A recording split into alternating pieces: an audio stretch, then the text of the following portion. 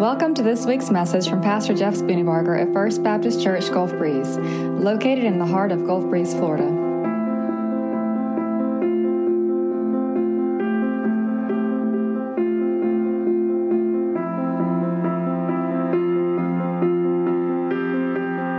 Open your Bibles, if you will, to Hebrews chapter 11.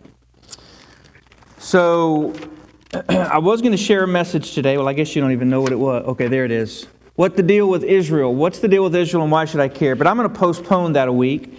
I want to wrap my head around it a little bit better before I try to share that with you. And so I'm going to give it another week to try to let it soak. There's a lot of history with Israel. And there's a biblical reason why Israel has been around for so long and will continue to be around. And so that will be next week. But this morning I want to preach a message that I originally prepared and spoke for this past Thursday at BCM. So there are a couple of you in, actually, I guess they're actually working with the kids, so it works perfect. They won't know what I said. But I normally speak at BCM for UWF once a year, or every 6 months or so. And this passage just stuck out as what I wanted to share with them. And it actually came out of a message that I preached 2 weeks ago in Hebrews chapter 12. And as I was doing 12, I go, I got to share 11 as well. But so here it is. And here's why this is so important. There is a point in our life at which we have got to decide that we will be either for Christ or not for Christ. The message in Revelation to the Laodicean church is this: you are neither warm, you're neither hot nor cold, you're lukewarm. Now, it's really cool because if you look at what's going on in Laodicea, they have these pools of water that are hot, that are soothing to the soul, and there's a whole message in that. But at the end of the day, what we need to know is this: for those of us in the room, I think it's time for us to get on the train or to get off the train. And what I mean by that is very simple. Everything about your life with Christ deals with one simple word, or it's explained in one simple word, and that word is faith. We live in a world where things have to be rationalized, and things have to be processed, and things have to be proven. But the Bible says that without faith it is impossible to please God. And what we wrestle with as a church, as a people of God, maybe not corporately, but individually, is we wrestle ultimately with a lack of faith, a lack of belief in who God is and what God has said. And, in my heart, what I would hope that would happen today is that we would drive a stake in the ground, build an altar, if we will, and say, you know what, here and now, this day, I choose to let my faith rest upon the solid foundation of Jesus Christ. Because we're in for some rough days ahead. Don't you know that? I don't know if you've been watching the news. I don't know if you've been listening to the political discourse. I don't know if you've been watching what's going on around the world. But there are so many things going on that unless we are tied to the root of our very existence, meaning Jesus Christ, we're not going to make it. And I'm not trying to be scary. I'm just trying to say that we're living in days that we have got to have a firm foundation under us if we're going to be able to live and not go crazy. And so in Hebrews chapter 11, there's a chapter here that we know as the Hall of Faith, or the chapter of faith, the wall of faith, however you want to put it. And it's essentially a list of people whose lives were marked by radical faith, by a rock-solid, unwavering, determined faith in God. And the overall question that I would ask you is this: is your name on this list? And if it's not, what are you waiting on? Is your name on the list of those who have a rock-solid faith? Because if there's anybody on the planet that should have a rock-solid faith, it should be you and me. Here's why. We have more access and more information and more proof than anybody else on the planet. We have more to prove that Jesus is who He said He is than anyone else. We're in a nation where we are free to discover all that we need to discover about God. We don't have any restrictions whatsoever. In fact, we not only have no restrictions, but we have resources, we have opportunity. And yet some of us in this room today still have not nailed down some of the most basic, fundamental questions. And listen, this might come across hard, and I don't mean it to come across that way. Please don't mistake my passion for judgment. That's not at all what I'm saying. But I'm saying at the end of the day, if we haven't settled some of these core fundamental issues, what are you waiting on? I mean, really, the only explanation is you haven't sought out hard enough. Because it's not that the answers aren't there, it's just that you haven't wrestled long enough. Let's go to the text, okay? So Hebrews chapter 11, and then you'll understand a little bit more what I mean. Hebrews chapter 11, starting in verse 1. Now faith is being sure of what we hope for and certain or confident of what we do not see. This is what the ancients were commended for. Notice they weren't commended for what they did. They were commended for something deeper than that. They were commended by their faith. Now faith is not just a word. Faith is not just an attitude or a belief. Faith is more tangible than that. Faith is literally saying, I don't choose to believe about. I choose to believe in, and I am trusting in. In the Greek, there's a word that's actually a noun. It's not I believe in, it's I believe on. So to have this kind of faith means that there are two questions that you've settled in your heart. Those two questions, when they're settled, it opens up the door for you for a world of awesomeness. Okay?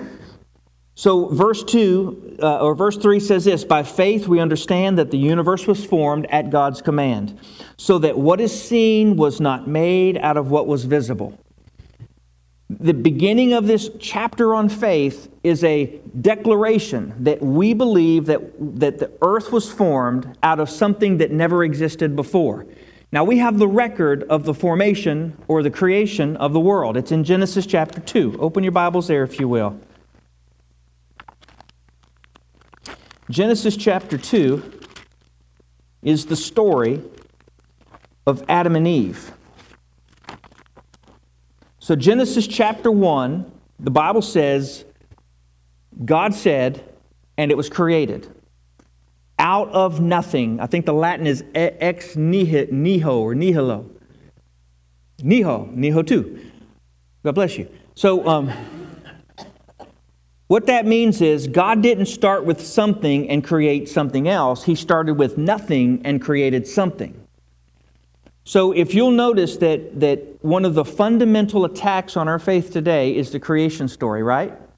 We hear all kinds of people tell us that we're crazy to believe that God created things. In fact, we're also told that science has proven that evolution is true, that the Big Bang, we're told that this is basically common knowledge. Everybody believes it. If you don't believe it, you just believe in the flying spaghetti monster. If you do any type of research, you'll know what the flying spaghetti monster in the sky is, right? That's what they call the God that we serve. It's this flying spaghetti monster. That's their terminology, okay? So here's the thing. The fundamental core belief where faith begins in chapter 11 of Hebrews is this. We believe that God created out of nothing so that what is seen was unseen before, right? The foundation of that is a belief that God spoke things into existence. It wasn't that God had to take something and make something with His hands. No, He literally spoke it. His word was where the power was. His word was the action for creation.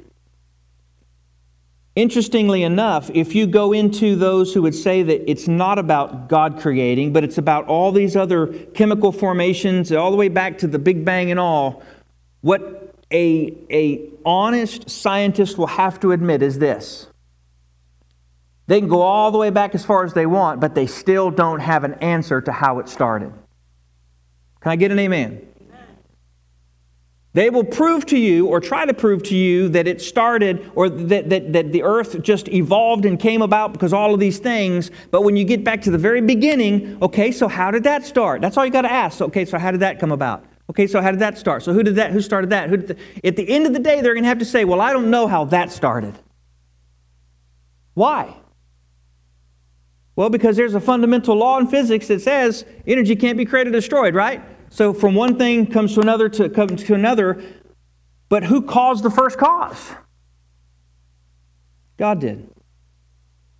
Here's an interesting one. Those who would say that, well, I didn't really want to get off on this, but I want to answer this question because it seems so simple to me. There are those who would say, well, look, science proves that evolution is true. The earth is obviously millions of years old. Well, I would question a lot of the science, but let's just assume that that's the case. How old was Adam when God created him?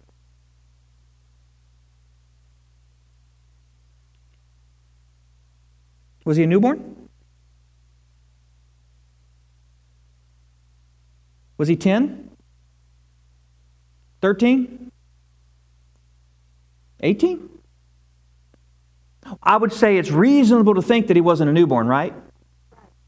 So when God created Adam as a man who had at least lived, I would say at least 13 years. Let's just make him a teenager, right? Did his body look like a newborn, or did his body look like a teenager? So wait a minute. If God could make Adam brand new out of nothing and look like he was a teenager, because he was a teenager, is it possible he could have done that with the rest of creation? I'm just asking for a friend. Think about it. That's a simple explanation, isn't it? And it's actually reasonable.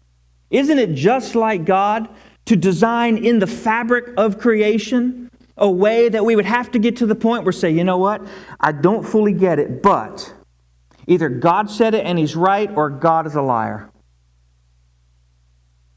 I know this. I know that there's lots and lots and lots of science that was absolutely perfectly true until 10, 20, 40, 50, 100 years later they go, oops, we were wrong.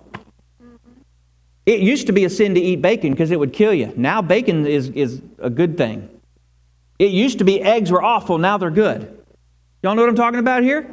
How many times has science changed its mind? And it's irrefutable. Everybody believes in science until science goes, oops, we got this part wrong. What I'm saying to you is this. The very foundation of our faith begins at the foundation of the world. And it's no secret that the enemy would attack the very beginning of our faith to try to destroy the rest of our faith. Because after all, if he can prove the foundation wrong, he can prove everything built upon that as wrong as well. Here's the thing. The enemy uses the same tricks over and over and over and over and over. There's nothing new under the sun. Let's watch it how he does it. Chapter 3, verse 1. Now the serpent was more crafty than any of the wild animals the Lord God had made. And he said to the woman, did God really say you must not eat of any tree in the garden? So if you go into chapter 2, here's what you'll find. God said to Adam, Adam, you can eat of any tree in the garden. The whole garden is yours, but one tree you may not touch. It's the tree of life. In fact, I would propose to you that what God created for Adam and gifted to him was beautiful, was pleasing, was marvelous, was wonderful in every way. I would think so, because God made it, right? He spoke it into existence. And then He gave Adam this gift in Eve, and He performed the first marriage ceremony, and He said, Adam, I'm giving you this helper. I'm giving you this one who's bone of your bone, flesh of your flesh, and I'm joining the two of you together. God created a perfect situation. The enemy sneaks in and he says, did God really say you can't eat of any tree in the garden? Here's lesson number 1. The enemy is going to try to get you to believe that God didn't say what He said. If he can attack what God said and get you to believe that God didn't say it, he's already wiped you off of the trail. He's got you. So if he can't get you to say that, no, God didn't say that, then the second thing he's going to attack is the character of God. These are the two legs that our faith stands upon. It's what God says, and it's who God is. I would say a third leg is what God does, but that's more evidence of who He is and what He says. So the most important thing out of this day is this. Do you believe what God says? Do you believe who God is? If you get those two squared away, everything else in your life will start to make sense. So here's how the enemy did it. He said, did God really say you must not eat of any tree in the garden? And the woman was smart. She goes, whoa, whoa, whoa. He didn't say we couldn't eat of any tree. He just said we couldn't eat the one tree. And if we ate of the one tree, we would surely die. And here's how the enemy attacked his character. Did God say you will die? Surely you won't die. God just doesn't want you to have your eyes opened and be like Him. He attacked the character of God. And of course, Eve started to doubt God's character, and then she started to see that the fruit was pleasing and good, and she led forth into sin. And of course, Adam followed very quickly behind it.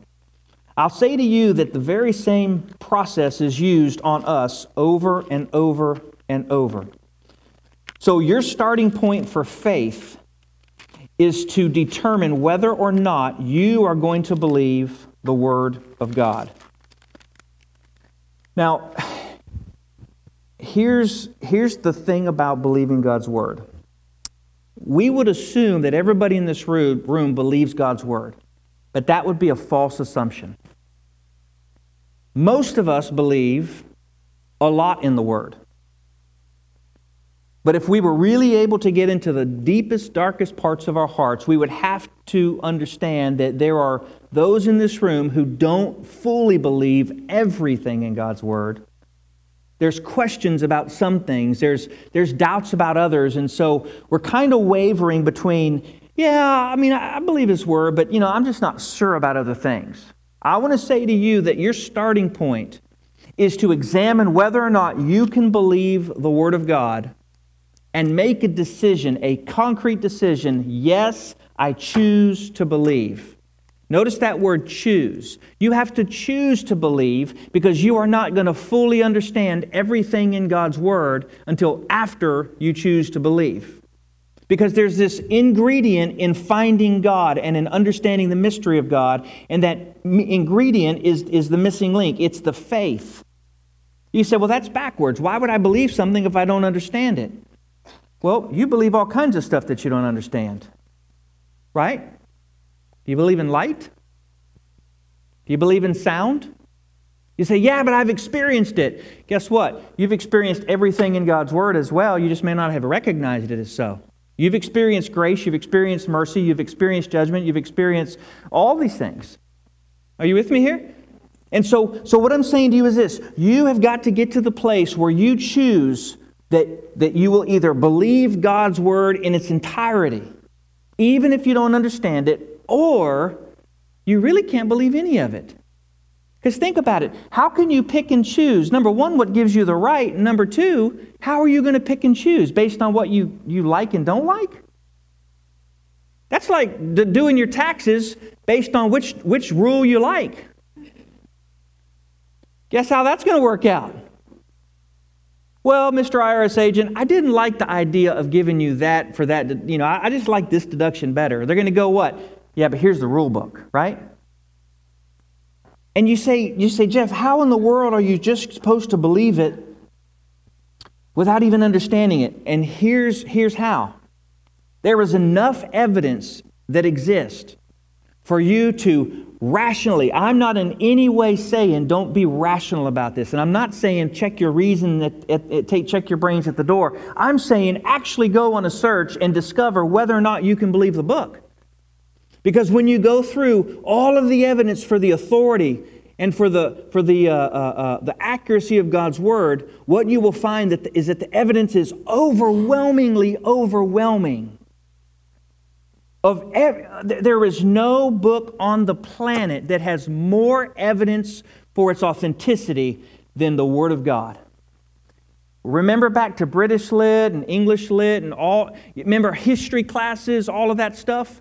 You have more evidence found in the Word of God or for the Word of God than every bit of history you've ever read. It's been tested and it's been tried. And again, some of you right now are going, man, this is basic stuff. This is beginner stuff. Of course. But I'm saying there are people in this room who haven't yet secured this inside of your heart. And that is a source of conflict that will never go away until you nail it down.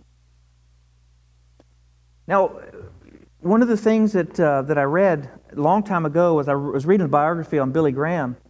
You know, he was known as the greatest evangelist of our day, preached to more people in person, or more people have heard him preach than anyone else on the planet ever. Millions upon millions. But do you know that there was actually another guy that was part of his team that was a way better preacher? He was better on the pulpit. He was better with his words. He had a better command of people. But this other person didn't believe all of God's Word. He had questions and he had doubts. Billy Graham had those same questions and those same doubts.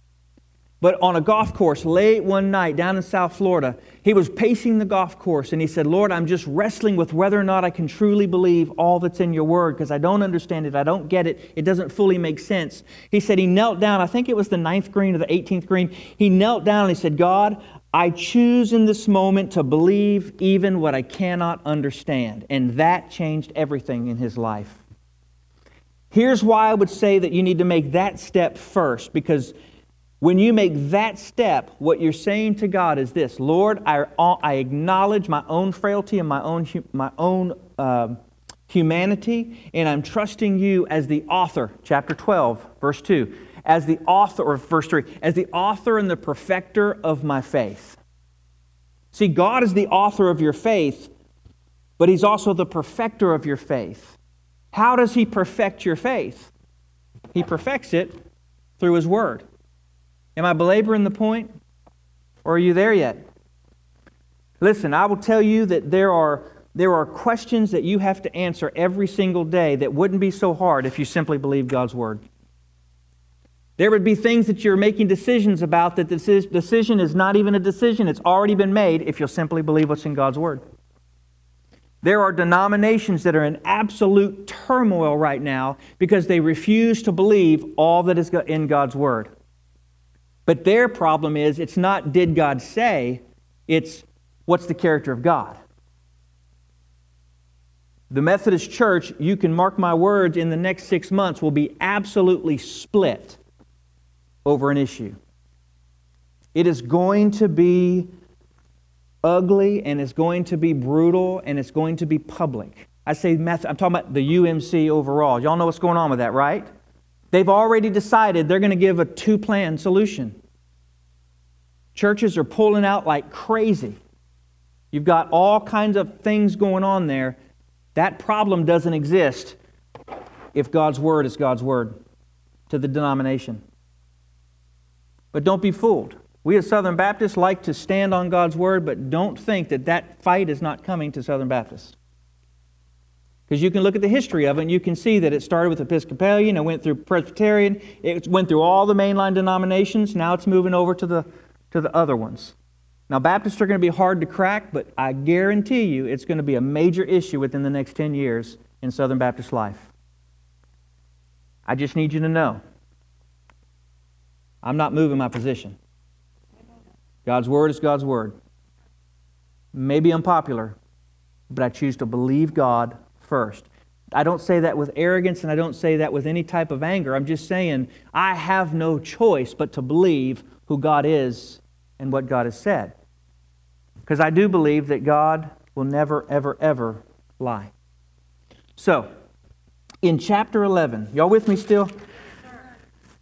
In chapter 11, what we have is this understanding, verse 3, that the universe was formed at God's command, so we know what was seen was not made out of what was visible. We have this foundation, and this foundation is found in chapters 1 and 2, and then even into 3 of Genesis. We also know in Genesis 3 that there's a pattern, that the enemy tries to get us to doubt what God said, and then he tries to get us to doubt who God is.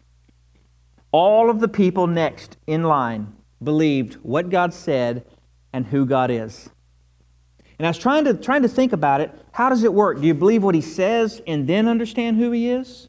Or do you believe who He is and then understand to believe what He says? And I don't have an answer for that. I'm not sure it's a one and then the other. I think they're combined. I think as you believe what he says, you see who he is, because he always does what he says, which confirms that he is who he is, which confirms that you can believe what he says. And I was really in my mind going back and forth, back and forth, back and forth, but I figured I'd spare you of that. But that's what it means by the author and the perfecter of our faith. So let's listen to some of these people. By faith, Abel offered God a better sacrifice than Cain did. By faith, he was commended as a righteous man when God spoke well of the offerings. By faith, he still speaks, even though he's dead. By faith, Enoch was taken from this life so that he did not experience death. He could not be found because God had taken him away. For before he was taken, he was commanded as one who pleased God. Without faith, it is impossible to please God, because anyone who comes to him must believe that he exists and that he rewards those who earnestly seek him. By faith, Noah, when he warned about things not yet seen, in holy fear, built an ark to save his family. By his faith, he condemned the world and became heir of the righteousness that comes by faith. By faith, Abraham, when he called to go to a place he would later receive as an inheritance, obeyed and went, even though he did not know where he was going. By faith, he made his home in the promised land like a stranger in a foreign country. He lived in tents, as did Isaac and Jacob, who were heirs with him of the same promise. For he was looking forward to the city with foundations, whose architect and builder is God. Man, as I read this over and over and over, it just wells up inside of me, this excitement that I can hardly contain. In fact, here's what happens when you solidify your faith in God. And I say solidify, when you make a conscious decision, I choose to believe even what I don't understand. The songs that we sing no longer become just songs that we sing, they become anthems of our soul. I don't know if I could fully make this argument or not, because I know personalities play a lot of role in this. But to be able to sing a song about the character of God with zero emotion, with zero excitement, with zero anything going on in your heart or your head, it really makes me wonder, do you really believe the words you're singing? How can you sing about a God who is great and not get somewhat excited about that? How can you sing about a God who will never, never let you down? How can you sing about a God who is bigger than you thought He was? How can you sing about a God who is indescribable? Who is all of these other things? I just don't understand it. And again, maybe I just don't. For me, the more my faith is in God, the more I have to sing with everything in me that God is God. You know, we look at people who are singing in a bar. I actually had this experience on the ship several weeks ago. If I told you the story, keep it to yourself. I want to hear it again.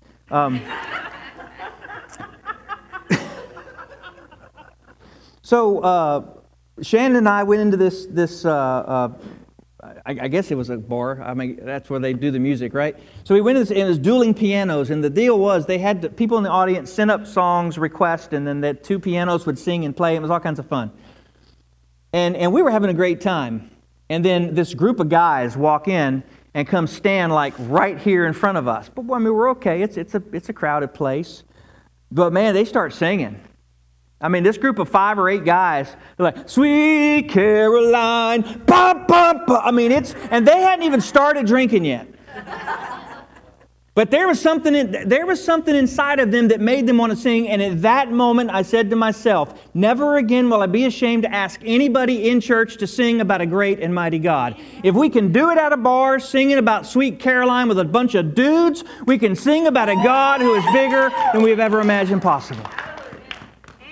In fact, it wasn't just them. The entire room of 200 people were standing on their chairs singing and shouting and doing all the motions. And I'm thinking, and yet at church we're going, indescribable, uncontainable. Folks, it should not be. Amen. Should not be. See, we're afraid somebody might think we're weird, but we don't think that in a bar on a ship. Never thought you heard your preacher talking about it in a bar on a ship, did you? Sounds like the making of a joke. So did you hear the one about the preacher who went into the bar on a ship with his wife? What actually was the most funny about that whole story is that two of the guys kind of made their way. They were virtually sitting on Shannon's lap. At that moment, she's like, we need to leave. And I'm like, we're out of here. It was quite humorous. But the point is this. Our faith, the longer we have it, it ought to grow exponentially. We always look at that verse and say, with faith of a mustard seed, you can move mountains. God, give me mustard seed faith. No! Give me giant Goliath-sized faith. Yeah. The whole point is that it starts with the mustard seed, but it grows into this enormous, ginormous tree. That's the point. What starts tiny becomes something that can't even be measured. And that's the kind of faith that God is calling us to, church. Faith that moves mountains. You move mountains when you believe what God said and you believe who He is. There's no other way to do it. In fact, if you were to skip to the end of this passage, listen to what the Scripture says, starting verse 32. And what more shall I say? I love it when he says that. In other words, he's going, I got a lot more to say, so I'm just going to have to skip through it quickly.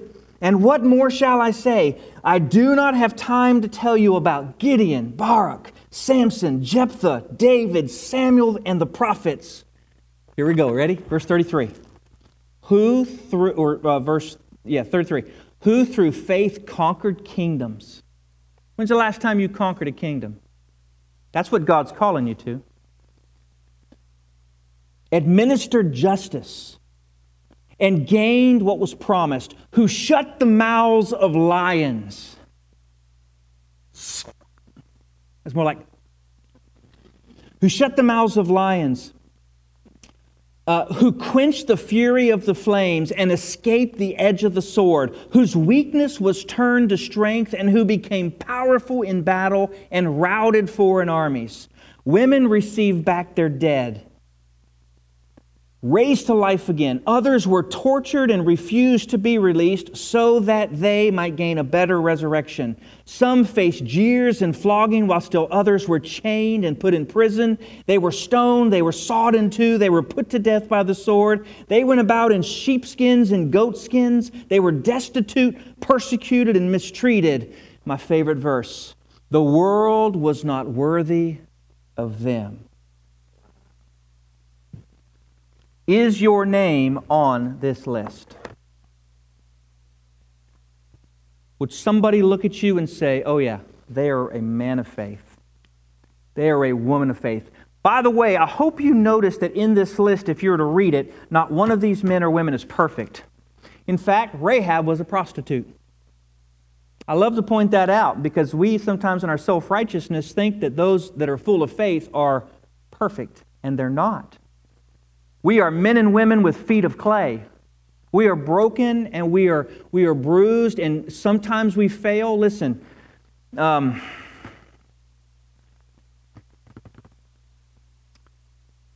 be careful of putting preachers on a pedestal. Because you need to understand that preachers have a bigger target on their back than you do. Because if the enemy can get a leader of the gospel to fall, he can take a whole lot of sheep with him. And I wanted to remind you that preachers who fall need and they deserve as much grace as you want yourself. This is where what Jesus said rings true. Let he who has no sin, let him cast the first stone. As you hear news of fallen preachers, let the righteous indignation cause you to do good and to offer grace and kindness, not stand in the court of judgment. Just put that in the back of your head. And don't ever lift me up on a pedestal, because the higher you lift me, the farther I'll fall.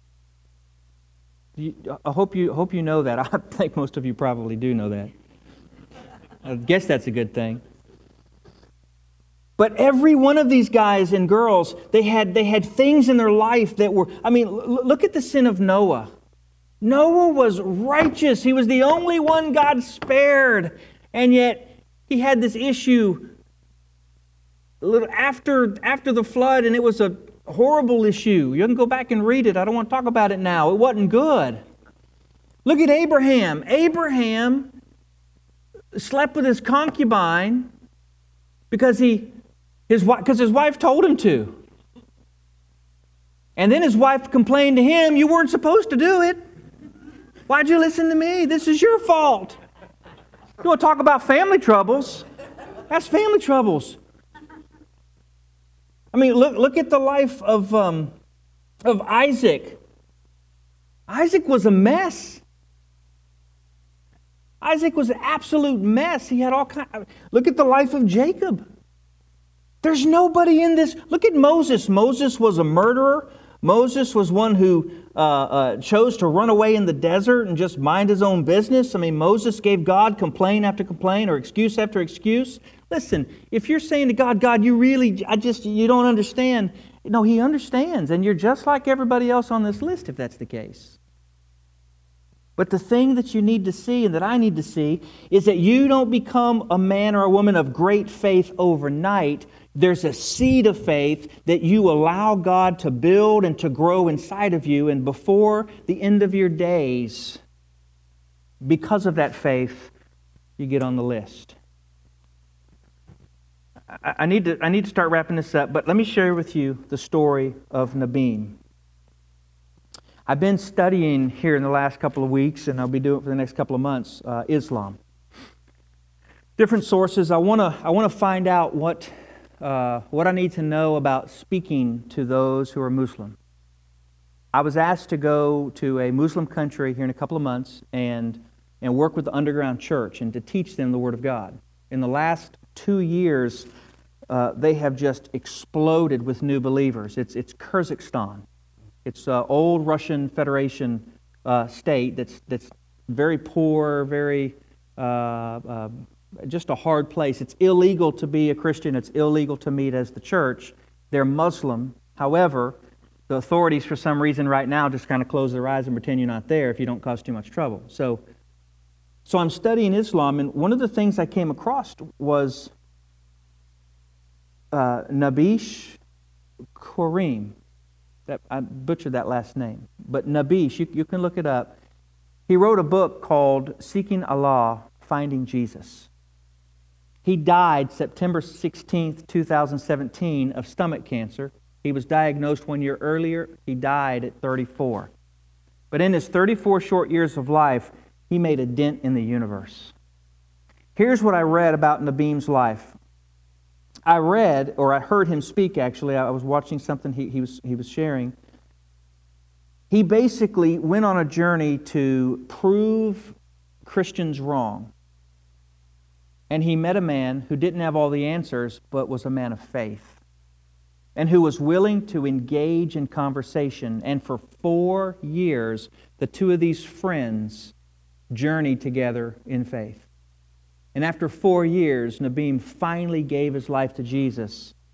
And then he had to go tell his parents, "I am now a Christian." He said, what you must understand is that the worst possible scenario in a Muslim's life is to turn away from Allah and turn to Jesus. It was as if his parents were completely, or not as if, his parents were completely and totally dishonored. In the Muslim world, if you turn to Christ, that is the most horrific sin you could possibly commit, and you are able to be killed because of it. It's that serious. It is the most dishonoring thing you could possibly do. Here's why I'm telling you this. In Nabim's life, the thing that changed him was a believer who had a rock-solid faith even though he didn't know all the answers. It was a believer who chose to interact with a man. Instead of being afraid, he chose to get right in there with him. And it was a believer who pointed Nabim to the Word of God, and the Word of God changed his heart. It was this discovery that the Word of God was more likely true than any other religious book. It was this whole process. And I want to say to you this, Nabim's life was testimony to everything that we're saying here today. And in 34 years, his faith was so great and his faith was so impactful that his faith or his life made more of a dent than some of us in however many years we're in. And the reason is he went all in. But he went all in because he had to. Does that make sense? Let me read to you one other passage of Scripture. The thing that we fear is we're afraid that if we go all in, it might cost us something. We're afraid if we go all in, it might be painful, it might hurt, it might even cost us our life. You know, some have said to me, well, Jeff, how can you go to a Muslim country where it's illegal? Look, I'm not going to die early and I'm not going to die late. I ain't afraid of nothing. Bore English, but it's the truth. Why would we be afraid of anyone or anything if we have the gospel as our foundation? Folks, I'm saying that to you. Where is it that God has called you to go, but you're not going to go because you're afraid? Self-preservation is not what God has called you to. Giving your life in the kingdom of God is what God has called you to. Any man who seeks to save his life will lose it. Whoever loses his life for my sake will find it. I saw a video yesterday, it was posted on Twitter, of these two Chinese believers, a guy and a girl. I think one of them was a pastor. And they were in the streets handing out masks to everybody who drove by. By the way, I've been to Wuhan. That's where Hannah and I were about 5 years ago. And to see the city streets empty is unbelievable. I mean, it's a gigantic city. But as they were on these streets, it was cold and rainy outside. People were coming by. They would stop them and give them a mask. And they said to themselves, I'm giving you they did this because they wanted to use the mask as a doorway to the hope of the gospel. What they're doing is putting their life at risk so that someone might hear the gospel. That is the call of every believer. And you know what? For too long as the church, we have said, oh, but God says that we're supposed to take consideration of ourselves. You know, God said don't do stupid stuff. Where does He say that? Where does He say preserve your own life? It doesn't. What we're doing is making an excuse for our own fear. And again, I'm not trying to be hard. I'm not trying to be harsh. I'm trying to say, if we truly believe the gospel that we say we believe, then we believe that God goes before us and He goes behind us. And even if the world takes us out, God has not been weak and God has not lied and He prepares a place for us. The worst thing that could happen to you or to me is to lose our life. And if we do that for the sake of the gospel, whoopee! That's actually what Hebrews said, didn't it? They were preparing for themselves. Did he say that? Did y'all read that or did I go crazy? Here's what it says. We're on overtime now. So, they faced jeers and flogging. They were chained, put in prison. They were stoned. They were sawed in two. They were put to death by the sword. They went in sheepskins and clothing. They were destitute, persecuted, and mistreated. Wow. Others were tortured and refused to be released so that they might gain a better resurrection. Let me share with you this one gem and we're done. Isaiah 57, 1 and 2. The righteous perish and no one ponders it in his heart. Devout men are taken away and no one understands that the righteous are taken away to be spared from evil. Those who walk uprightly enter into peace. They find rest as they lie in death. We're trying our hardest to prevent what God says is ultimate rest. Why is that? Don't get me wrong, I'm not putting up a cruise ship towards death anytime soon. I'm not getting a sign-up list, hey, who wants to die? That's not what I'm saying, but I'm saying Maybe not death, but all those other reasons that we fear believing all that God says. A fear of what they'll say, a fear of what they'll do, a fear of what we'll lose, a fear of what it will cost. What if we as a church just decided today, right now, we choose to believe everything that God said and all that God is? And the part I don't understand, I'm just going to trust that He'll make it clear as we go. What do you think God would do?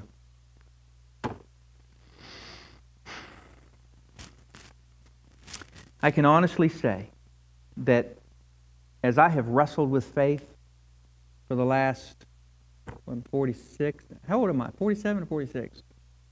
Shannon? I'm 46. Been a believer since I was 15. I was born on the front row of a church, so you can put it, a bunch of years before that as knowing about God.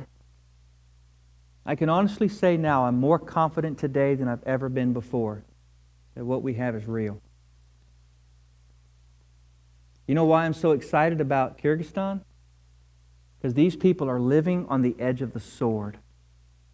They're believing in a very short amount of time what it's taken me 30 years to get to. That should not be. Will you close your eyes and bow your head? I want to encourage you right now. Choose to believe.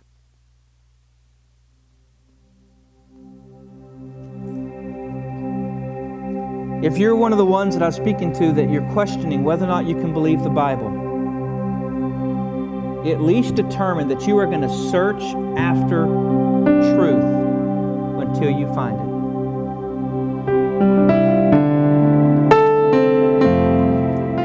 If you're one that has a question about the character of God, you're not sure if He's the kind of God that He says He is, because what you see doesn't necessarily match up with what God says. Choose to believe and allow God to confirm that. And folks, it's so important because there's coming a day when it's going to be hard to believe. Shore up your faith now so that when testing and trials and troubles come, your faith will carry you through. Father, I open this place up today and ask that you would mightily speak to our hearts. Father, give us a desire and a passion to trust you in all that you've said. And Lord, with all of our questions and doubts and all of our rationalities, Lord, help us to work through those. Get to the point where you have our undivided attention, where silver and gold no longer shine in a way that attracts us, where power and prestige no longer draw us, where making a name for ourselves is no longer the goal, but that we would come to you and die so that we might live. God, I pray that this radical message, the message of Jesus, would just permeate our hearts and that we would be sold out completely to you. Little by little, day by day, remind us of how great you are. Father, I pray this in Jesus' name. This morning, as we sing a song of invitation, I want to invite you to come and pray. If you want to come and speak to me or one of the other pastors, please do that. Whatever God has led you to do today, maybe this needs to be your church home. Maybe you need to follow in believers' baptism. Maybe you just need to deal with God right where you are. I want to invite you to respond however He called you. Will you stand? Let's sing together.